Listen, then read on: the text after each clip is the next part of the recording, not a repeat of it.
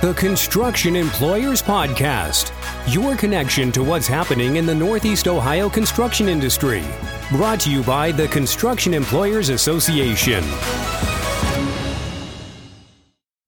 Today's guest is Chantel Brown, who's the chair of the Cuyahoga County Democratic Party and also a county council person here in Cuyahoga County. We got into several issues, both with respect to her role at the party and in the county council. The county jail has been a topic of much criticism prior to the COVID-19 pandemic. And of course, the COVID-19 pandemic and things like the November election and racism as a public health crisis, which the county council recently took up. So I'll let her do the talking, but she was a great guest and wanted to thank her for being on. Without further ado, I give you Chantel Brown. Hello, Councilwoman Brown. Hi, Tim. How are you? I'm doing well. Thanks for joining me today. Thank you for having me. I appreciate the opportunity. Absolutely, and it's good to be able to do these podcasts by phone. I'm glad that we have the equipment, and I think everybody's doing a lot of Zoom meetings and teleconferences. So, thanks for taking the time. I know you're busy. It's my pleasure. So you are a county council person for Cuyahoga County in District 9. That's Warrensville Heights area? Yes, I actually represent 10 of the 59 communities in Cuyahoga County. I have Bedford Heights, parts of Cleveland's Wards 1 and 4, Highland Hills, North Randall, Orange, Pepper Pike, Shaker Heights, Warrensville Heights, of course, and Woodmere Village. So it's a very large and diverse area, and I'm proud to say it's the most reflective of Cuyahoga County as a whole. So when you look at the demographics as far as ethnicity, household income, education, District 9 practically mirrors Cuyahoga County. Okay. And how many people are in District 9? I'm sorry, say that again? How many people are in District 9? Oh, well, I represent 110,000 constituents. Each of the county council members, there are 11 of us, so we roughly represent anywhere from 110,000 to about 130 max. Mm-hmm. Okay. That's quite a few people. Yes, it is a large group of individuals, and and given the diversity of my district, the needs vary very extensively. I have the inner city to the outer ring suburbs, and so I have some of the more impoverished communities in Cleveland, as well as some of the more affluent communities in Cuyahoga County. So it keeps me on my toes, that's for sure. Yeah, it's a good perspective to have, though. Yes, absolutely. I think it prepared me for my other position as a county party chair, just having so much diversity in my council district. It really put me in a position to be able to connect with individuals on every level when the opportunity presented itself to become the chairwoman of the Democratic Party. Yeah. And so you've held county council, you've held that seat since when? Since 2015. So my first, I was reelected in 18 by the people. I was unopposed. My second time being unopposed, I got my start in the city of Warrensville. I've been serving on county council since 2015, and I ran for city council in Warrensville in 2011. Okay. So you started public service in 2011. Yeah, it sounds like a long time ago now, and I certainly didn't anticipate being where I am today. The funny thing about that is I actually didn't expect to get into politics. I had a question that hit me during the Japanese earthquake when they had the huge tsunami, and it caused a natural disaster. That's what actually prompted me to go to my local city council meeting, and I presented the question, what would happen or where would we go in the event of an emergency? At the time, I was the youngest homeowner on my street. My neighbors were all seniors and retirees, and they treated me like their own. grandchild. And so me being the person that I am, I'm like, if I get into a situation where I have to help my neighbors, where do we go? And so that's kind of how my interest into politics started. I had a seemingly simple question, and I presented it at the city council meeting and got the answer after the meeting, but it kind of pushed me to remain engaged and see what was happening in the community.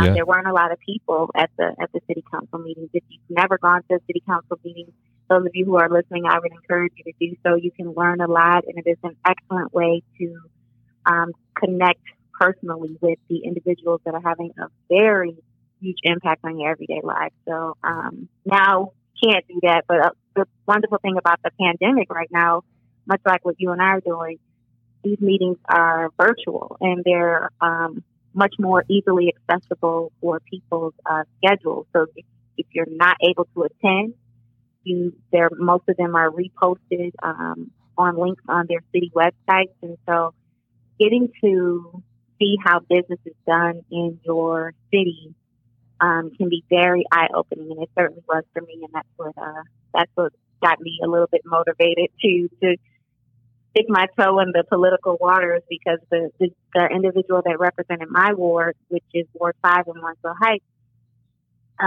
would say without fail each meeting, all is well in Ward 5. And I had been there 7 years by the time 2011 had rolled around, and all was not well in Ward 5. I am very much a person who believes in speaking things into existence, but I think we have to do a little bit more than just say things are well. And so rather than complain, my family has raised me to be the change you want to see. And so I thought, why not? Rather than, just talk about it, I'll take the chance and see if I can become the city council person. Yeah. So that's how that went.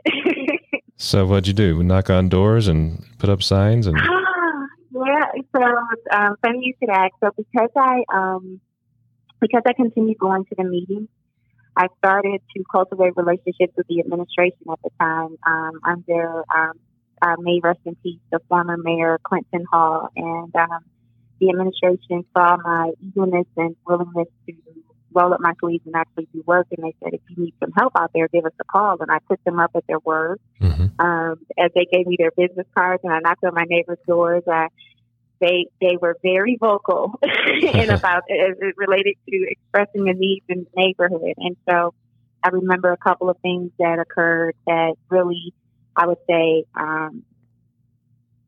helped me gain some great momentum. I had a couple of ladies that pointed out some trees that hadn't been cut, a sewer that hadn't been cleaned. And so me being kind of on the younger side of the administration, I used my iPhone to take pictures of the things that the residents were complaining about, and I emailed them to the service department, and what do you know, things started getting done. And so here I am, not even an elected official, getting things done for my neighbors that they had been wanting to have taken care of for literally years. And so that kind of spread like wildfire. And fast forward to election day,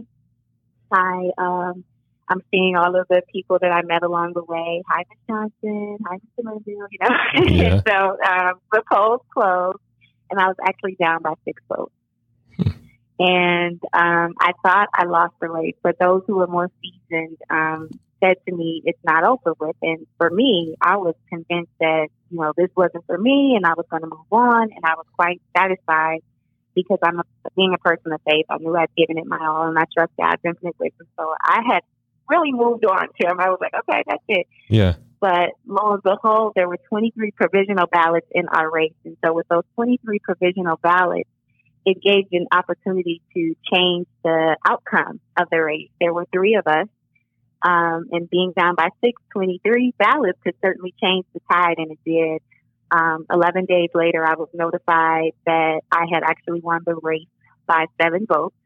Wow. And yes, and and being a child of faith, 7 represents perfection, completion, and God. And so for me, that was kind of an affirmation that this was more of a calling in my destiny. and I took on the position with everything that I had. And I was blessed to be in the company of a longtime friend, Mayor Brad Sellers. He was mayor-elect at the time. We ran the same campaign cycle that year. And I was also observed by my future colleagues. They were also paying very close attention to my race. And so what they did, I was appointed to the Planning Commission. And in a small city or suburban city, I shouldn't call it small, but in a suburban city, the Planning Commission is a really big deal because anything from an addition to your house or to a new business coming in to the city has to go before the Planning Commission. So it afforded me two key things, and that was how to run a meeting efficiently and effectively. And two, it availed me to meet all types of people throughout the city, as well as business leaders in the community. So it positioned me for the next opportunity, which was Cuyahoga County Council, whom I had no idea this position even existed before my name was thrown in the paper. And that's how that kind of happened. So, yeah. And so that was 2015 that you went to county council, right? Yep. So 2014 is when when I found my name in that paper, and I actually didn't even see it. I'll never forget this day, Tim. I was going into city council, so it was a Tuesday, and at the time we had an all-female council. Can you believe that? We had an entire we should have had our own TV show. I'm telling you. So there was an all-female council, and I'm getting like these side eyes and stares and glares from my peers, and I'm like, ladies, what's up? What's going on? And someone puts the paper in front of me and it says, "Oh, so you're leaving us?" And I'm like, "What is this?" And so I read the story, and it says it's me and 4 other folks as potential successors to C. Ellen Connolly, and I had no clue. And I'm like, you see, it says I couldn't reach for comment like this. It was like totally off my radar. Yeah. But it did gnaw at my spirit, and so I talked to Mayor Sellers about it, and I said, "Well, what do you think about this?" And he said it would be nice to have someone from Warrensville, but you need to talk to the Congresswoman first. And so, again, being as green as the grass, not understanding the political hierarchy, and all of the,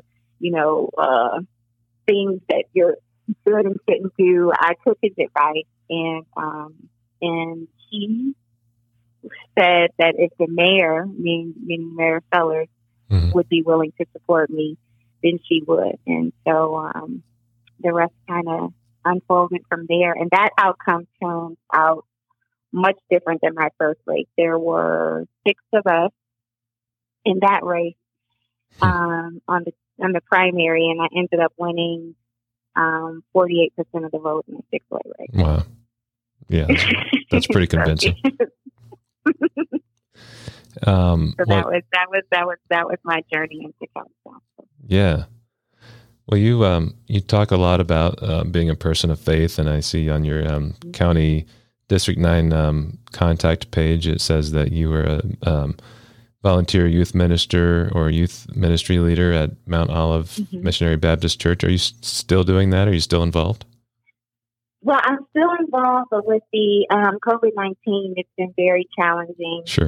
And I think that, so what we've been doing as a church is our pastor holds service on Sundays outside so people can come and sit in their cars and witness, worship and witness there, or you can watch online via Facebook. I'm fortunate to have a team of youth ministry leaders who are able to pick up the slack when politics kind of pulls me away. And so they've been very diligent about keeping in contact with our youth ministry students, leaders, and making sure that they are still staying focused. We've had, as a matter of fact, not this Sunday past, but the Sunday before, we do a graduation ceremony, and they still perform that utilizing social distancing. So we do what we can to make sure that our younger members have people that they can look to as examples, as opposed to individuals that are just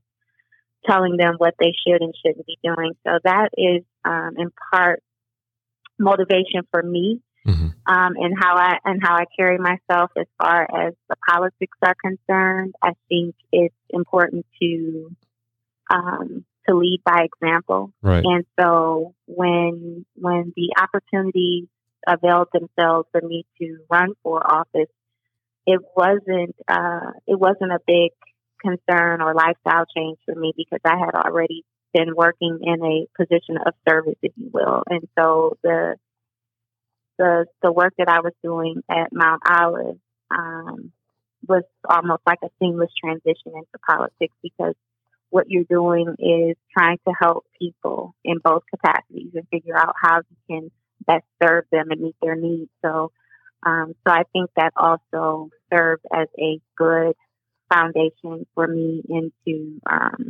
becoming what I've become in this world of politics. So yeah.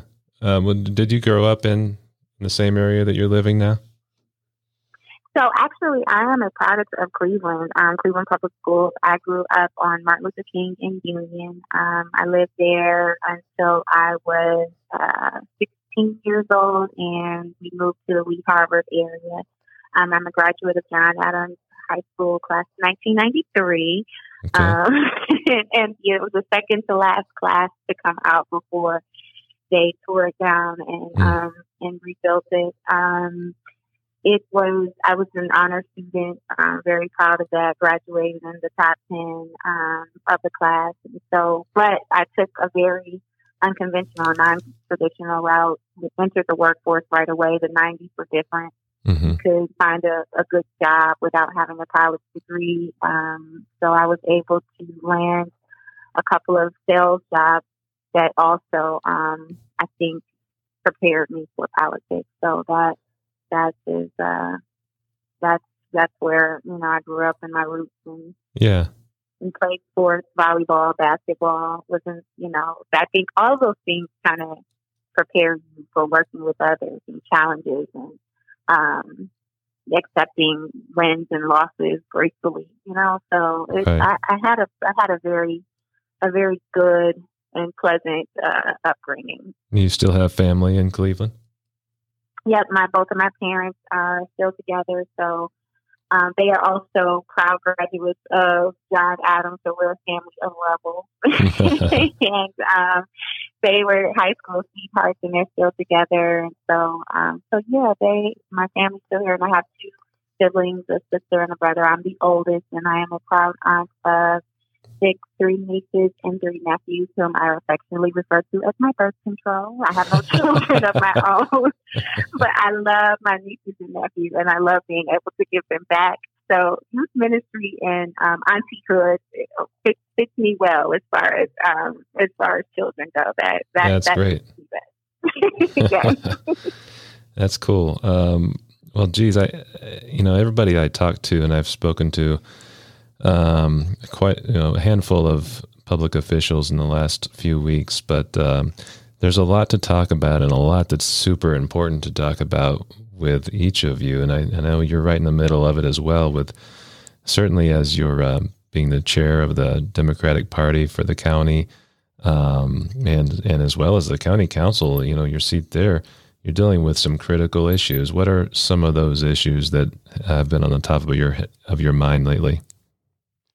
Oh my goodness! So with the COVID-19, that has really pushed a lot of things to the fore that probably may not have gotten the attention that they would have garnered without the COVID-19. Specifically, we just passed legislation at the council on Tuesday that declares racism as a public health crisis.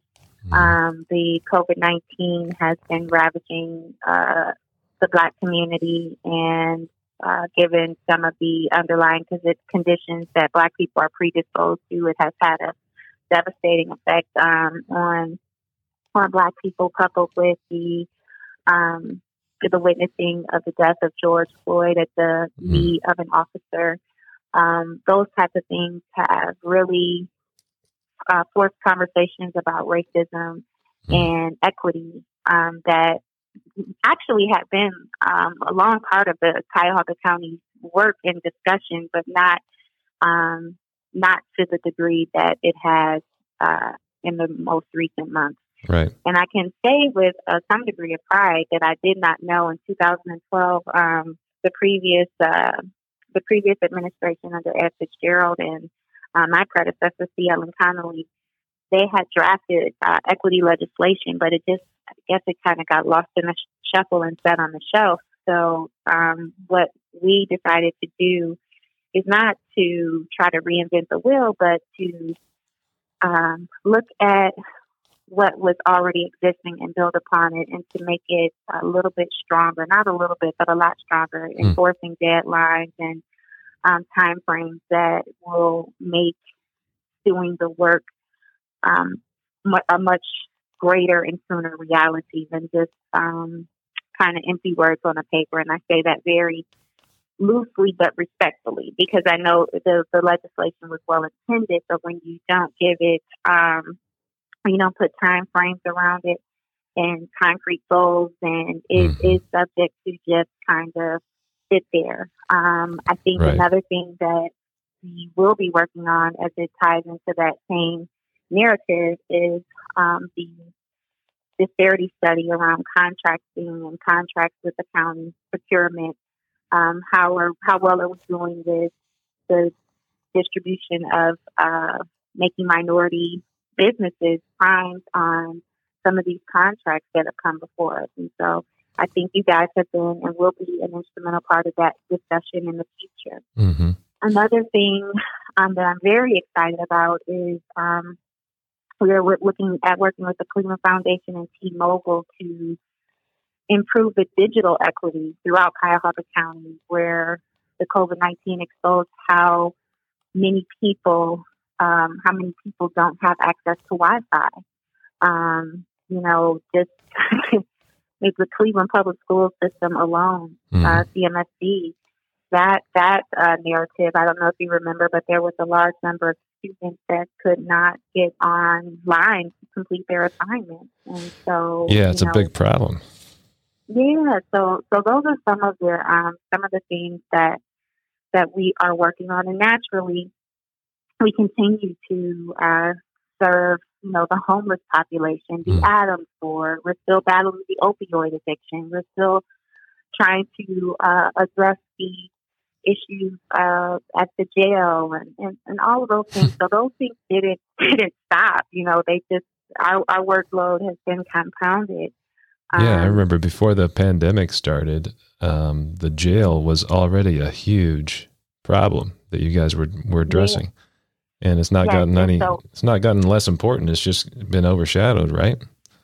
Right, exactly. So as it relates to that, Tim, I think one of the more positive things I can say is that the prosecutor, the judges, the administration have all worked collaboratively to reduce the population at the jail significantly. And it is my hope that whatever means, standards, or methods they use to achieve that, then we will continue to use that as long after COVID is gone. Because if indeed it is safe enough, or if the risk is so great that we don't want to keep them in jail because of COVID, then we should be mindful of that when COVID is not an issue. And so those are the types of things that we still have to continue to contend with and monitor, and be diligent about shaping policy in the future. Because like I said, it's a blessing and a curse with the COVID-19, because if there was a silver lining, it has forced us to reevaluate how we do some of the work that we do, and has forced us to do some of it more efficiently. Right. I was going back a couple topics to the digital divide that you're addressing. I was talking to Kevin Kelly a few weeks ago, and that's one of the things he was talking about. Yeah, he touched on the same thing, and some of the long-term hopes of treating internet coverage, wired internet coverage, as sort of like a utility. Instead of individually purchased, you could just, pay this as part of your utility bill. It seems like a good idea if we could make it happen. Is there any kind of discussion like that going on? So at the county level, what we're actually discussing, and it hasn't made it into committee yet, and so I'm a little bit premature in talking about this in a public arena, but I'm going to go ahead and do it anyway. Is that it's a brainstorming session, right? Yes, exactly. Thank you, Tim. So we're brainstorming with T-Mobile and the Cleveland Foundation to provide hotspots to 7,500 residents throughout Cuyahoga County, and we're hoping that the school systems will help us identify those individuals who would benefit from having access to those hotspots. And we want to put this. We want to do this for a 2-year period. Why 2-year period? Exactly for the reasons that you talked about, so that maybe utility companies can come in and provide the hardwiring that is necessary to be able to give some of these communities that don't have that access right now the potential to be able to do that. And we know that that's going to take time and resources. So that is the ultimate goal. If we can, I think that like Kevin and you are kicking around the idea of making a utility, that would be ideal. But in the interim, we got to be able to find solutions for those individuals. So that is what we anticipate doing in the very, very near future. Again, providing the hotspot for 2 years for hopefully up to 7,500 Cuyahoga County residents. And well, that would be great. That buy us a little bit of time, to be able to start building that infrastructure. Yeah, it's a huge undertaking to try to wire all those houses. Definitely. But the situation that we find ourselves in, nobody ever expected to be in a situation like this. We see how vulnerable we are. Unbelievable. Yeah. Unbelievable. So the 2012 equity legislation that you're dusting off and bringing up to date and strengthening, what types of things does that address? So I have to give a huge shout out to my staff, because they included data from several aspects of how racism impacts the disparities racism has impacted. And so that includes healthcare, safe places to work, the criminal justice system, working wages. And so much of that work is going to should start within Cuyahoga County itself, within the administration is what I mean, not the county as a whole, but in our own organization, our operation. We need to review what it is that we're doing and take a look at some of our own policies. Like I mentioned earlier, the disparity study will be an extension, I believe, of the racism as a public health crisis, and we can build and incorporate those two things together if, in fact, the disparity study proves what we anticipate, and that is that the minority business community hasn't gotten its fair share or an increase of its share as relates to contracting. So relative to the equity, we will have a community equity advisory board and equity commission. Those individuals will do the legwork to help us identify some areas for improvement, recommendations, some solid recommendations.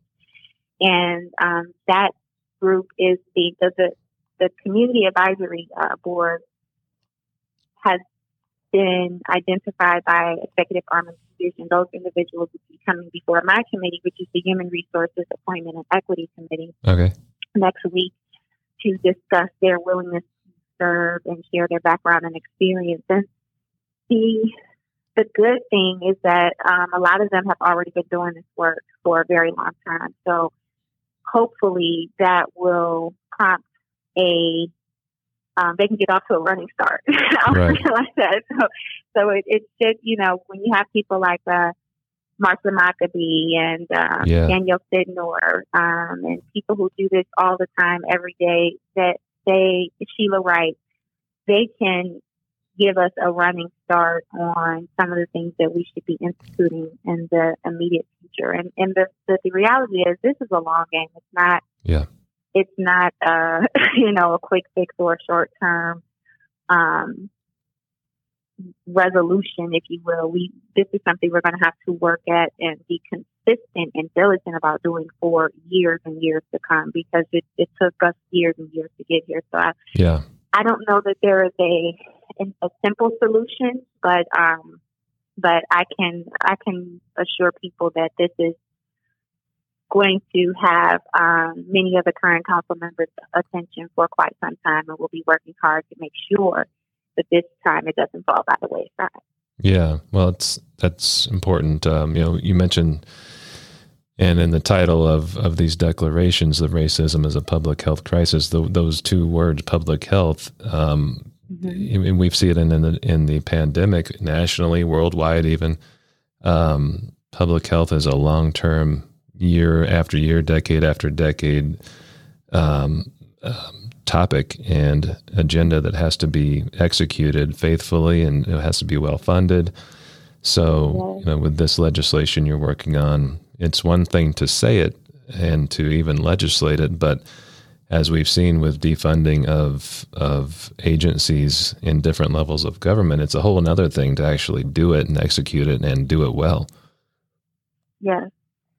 There have been some counties across the nation, and there have been organizations that scare and don't challenge me with giving you what the scare stands for, but I think it's the last two letters are racial equity, and stuff. I think the first letter is government stuff. The government assistance of racial equity, maybe. Don't hold me to that. Oh, okay. But they have worked with the city of Cleveland as they began to do their work to declare racism as a public health crisis.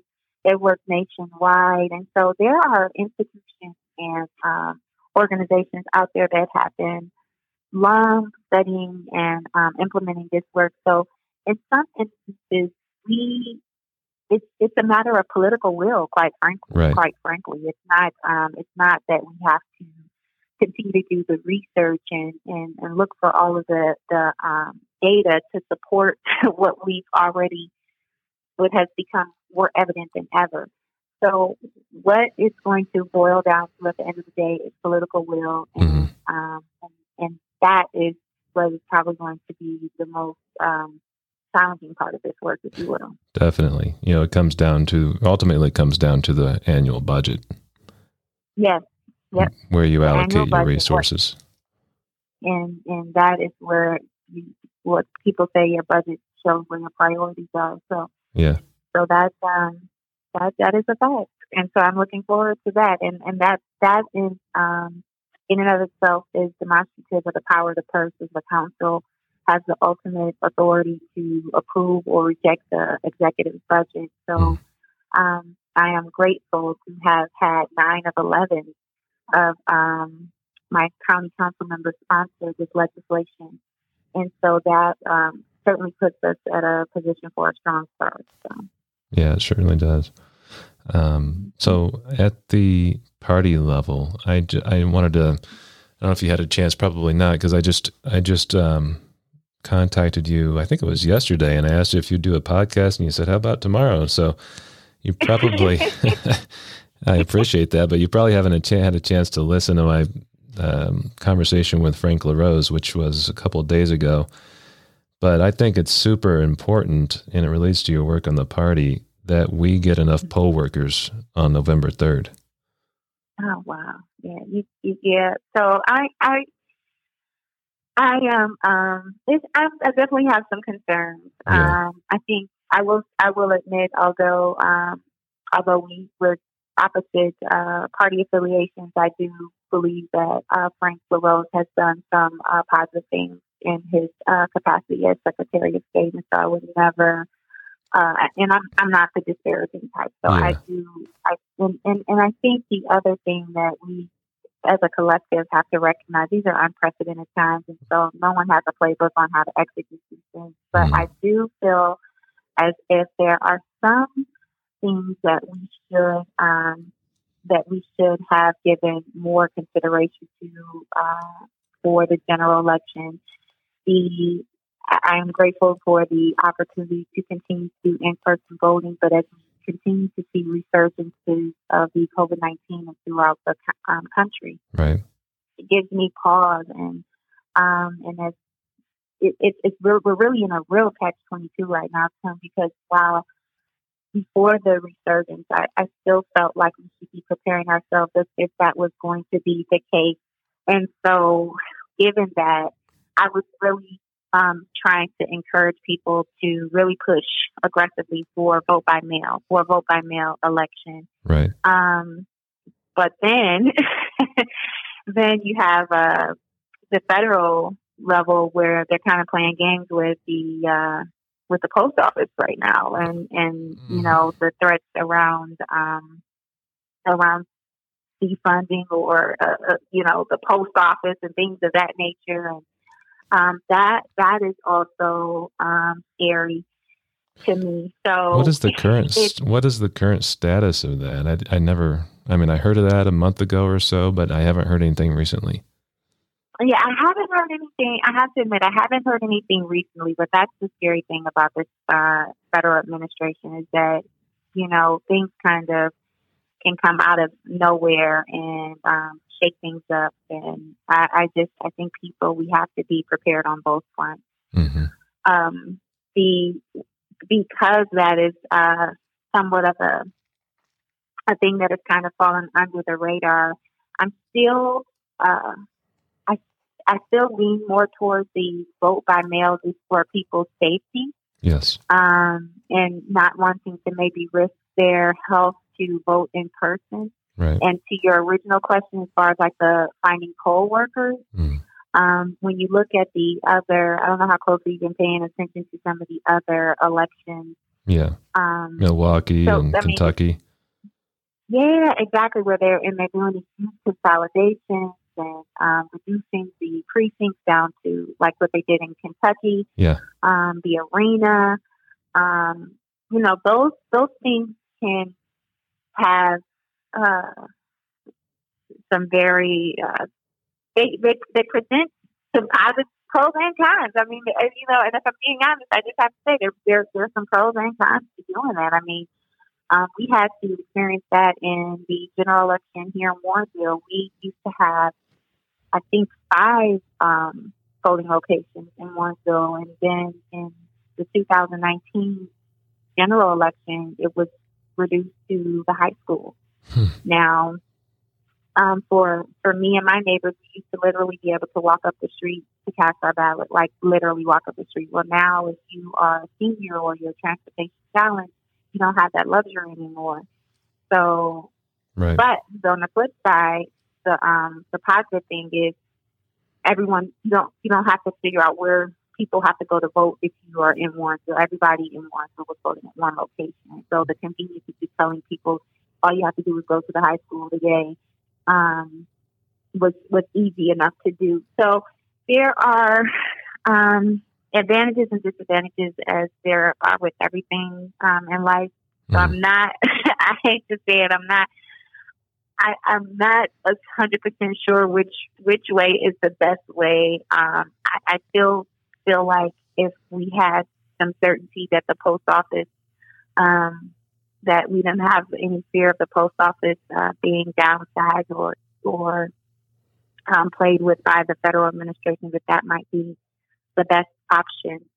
And people should know that they can request their application right now. They don't have to wait for the Secretary of State to send it to them in September. And I think it should also emphasize, we can't emphasize this point enough, that it is a 2-step process when you vote by mail. You do not get your ballot first. You have to request the application, complete the application, and then you will get your ballot. And one of the other discussions that I've been hearing in the news is not necessarily calling it voting by mail, but voting from home, which is just kind of semantics. But I think for people who don't necessarily trust the mail, they should also recognize they don't have to return their ballots or their application by mail. They can physically take them to their local board of elections to ensure that they are getting to the proper place. because that is the one variable we have absolutely no control over. It's the post office in that time frame in which they will process your application from one place to another, from your application to getting your ballot in the mail. That is a time and window that no one can control except for the post office. So the process with the Ohio Secretary of State's office, if you wanted to vote from home, you can go online right now, request an application. Mm-hmm. You'll get an application in the mail. You have to fill that out, send it in, and then they're going to send you a ballot at some point. Yep. Okay. That is how that is supposed to work. And the other thing, if you don't have access to online access, you can, in Cuyahoga County, you can do the same thing by phone. It's an automated system. It's out 216-443-VOTE. That's 216-443-8683. And the automated system will prompt you through a very short series of questions to generate an application that will be barcoded. And this is important for people to know. That barcode that will be generated will be specific to the information that you provide. So it will ask you your birth date, the numbers on your house address, and then your zip code, I believe, are the three questions that you'll need to give over the phone. And you can punch those numbers in. And when it generates that barcode, Tim, it makes processing the application so much smoother and faster, because now you don't have the human error component to contend with. They can just kind of scan it and verify that, okay, that's Tim and the signature matches. Right. But if you do these mass kind of voter registrations or mass vote by mail applications out in the street, that's good, but it won't have that barcode, so you run the risk of taking a little bit longer time to process. So. Yeah, makes sense. So with the virus and nobody really wanting to accept a door-to-door canvasser these days, I imagine that activity is down, if not almost non-existent. Is that right? Yeah, it's pretty low. So what we've been doing in lieu of that at the party is suggesting people use postcards. People still checking their mail. We also will be implementing door hangers to do lip drops. And naturally, phone banking is always an option. But everyone, unlike you and I, are so fans of being on the phone. And so that also comes with its own set of challenges. Just finding people willing to take that. It's because it can be a little bit daunting, the rejection that you may get when you try to call someone on their phone and they're not expecting it. But what I have found, honestly, is that because of the pandemic, people have been a little bit more receptive to talking over the phone about some of these things. So and naturally, social media and email will still continue to do those things, of course. But it's going to, we're going to have to mount a more aggressive direct mail campaign, because that is the greatest return for our investment. We know exactly who the voters are. Even if they just look at the piece and throw it away, it's made an impression. You can't just throw your mail away without looking at it.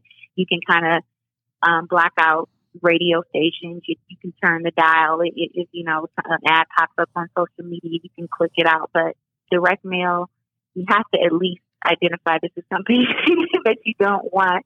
So it forces you to look at it before you even throw it away. So that is the best return on our investment. Got it. So looking ahead to November, there's some issues there that are out of our control that other people, maybe the Republican Party, control. The offices that govern these things, whether that's the post office or whether that's how a process works in Ohio. What are the things that the Democratic Party is keeping an eye on to make sure that it's done fairly? So we, in collaboration with the ODP, we're pushing the state legislators who actually are the authority on when elections can be held. It's the Secretary of State that, determines how they are executed. But we're trying to do our best to work collaboratively to see if there's any chance to improve the access for the voters to be able to deliver their ballots, maybe not necessarily heading all the way down to the Board of Elections, but maybe if we can expand that footprint of drop boxes, as we've seen that done successfully in other states. So those are some of the things that the party is doing on the state and in conjunction with the county parties. Here specifically, as I mentioned, we are just we're positioning ourselves as the center for all things Democratic related. So if you're interested in working for the Biden campaign, call the Cuyahoga County Dems. If you're interested in working for some of our judicial candidates, call the Cuyahoga County Democratic Party. If you are interested in making phone calls, picking up people and taking them to the polls, please call us, because we have started to develop a database that we can coordinate these things so that people aren't duplicating efforts, and that seems to have been working very well so far. So if you're new to campaigning or political activity, if you call us, we'll put you in touch with people in your local community that we can connect you with, so that everybody is covering as much territory as possible. And that's the main thing. We want a real strong precinct by precinct attack, if you will. And that's the goal from the local party standpoint. Got it. Okay. Well, anything else we need to cover? I appreciate your time. We're going on 45 minutes now. I'm sorry. No, this is good. I am part political, part pastor, so I'm never lost for words. and not a bad rapper either. Thank you. I appreciate that. Yes, and as you point that out, fill out the census, people. Please fill out the census. 2020census.gov. Yeah. That is important to us as elected officials, to make sure that we have the resources. I mean, when we talk about COVID-19, we got $215 million from the federal government, and that allocation was determined by the census, and we only get to do this every 10 years. So it's so important that we make sure everyone is counted. So. Yeah, and for those of you who are listening and don't know why I mentioned rap, Chantel has some YouTube videos, 2 of them, right? One of them, yes. One of them is about the census, and what is the other one?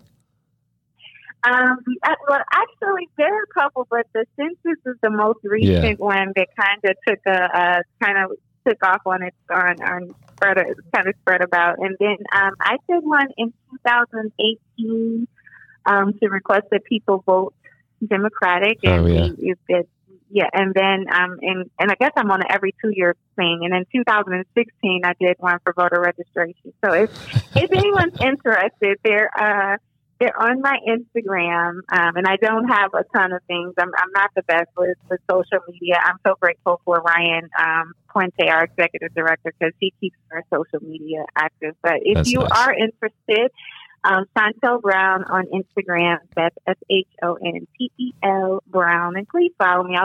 More followers I get, I promise I'll post more. So, but that's where you can find those. So thanks, Tim. I appreciate that. Yeah, I was pretty impressed. I mean, I don't know how long it took you to come up with those, but you rolled them off like you've been doing it for years. I have always had a love of poetry. I've been in love with writing poetry probably since I could read and write. So around 5-6 years old, is probably when I started doing things like that. And it's funny that census rap was birthed from somewhat of a challenge from Danielle Fidnor. She and I were in conversations. And she said, I don't know if you know, but the census is having a contest for promoting the census, and I bet you could write a rap. And so, but the The bad thing was, I think she told me on a Wednesday, and it was due on a Friday, and I missed the deadline. Yeah. But I promised that I would get it done. So I actually ended up posting it that Saturday. So it took me about a day to put that together. That's pretty crazy. I don't have that talent, so it's good that there are people in the world with that kind of ability. I am fortunate to have it, and it's fun. It's edutainment, and I think we have to. We can't. We're diverse. I mean, we're people. We're not one thing, and some people, expect an elected official to don't expect an elected official to be spitting bars, if you will, or saying rap. But it avails me to people that may not just be interested in a podcast, or or to people that typically wouldn't just listen to the voice of an elected official. So I think we have to find ways to creatively meet people where they are, so that we can bring them into the fold. Because I'm a firm believer in the more the merrier, and we definitely need. Being the Big Tent Party, I'm always trying to bring people into the fold. So absolutely. Well, thanks again. It was a pleasure talking with you, and I look forward to catching up sometime soon. All right. Thank you, Tim. Appreciate you for having me. You have a wonderful day. Thanks a lot. Take care. Thank you for listening. To find more information about the discussion in this or prior episodes, be sure to check the episode notes section in your podcast app. Get notified and automatically download the latest episode by subscribing to the Construction Employers Podcast in the iTunes Store or in Google Play. This podcast is brought to you by the Construction Employers Association. Find us on the web at www.ceacisp.org.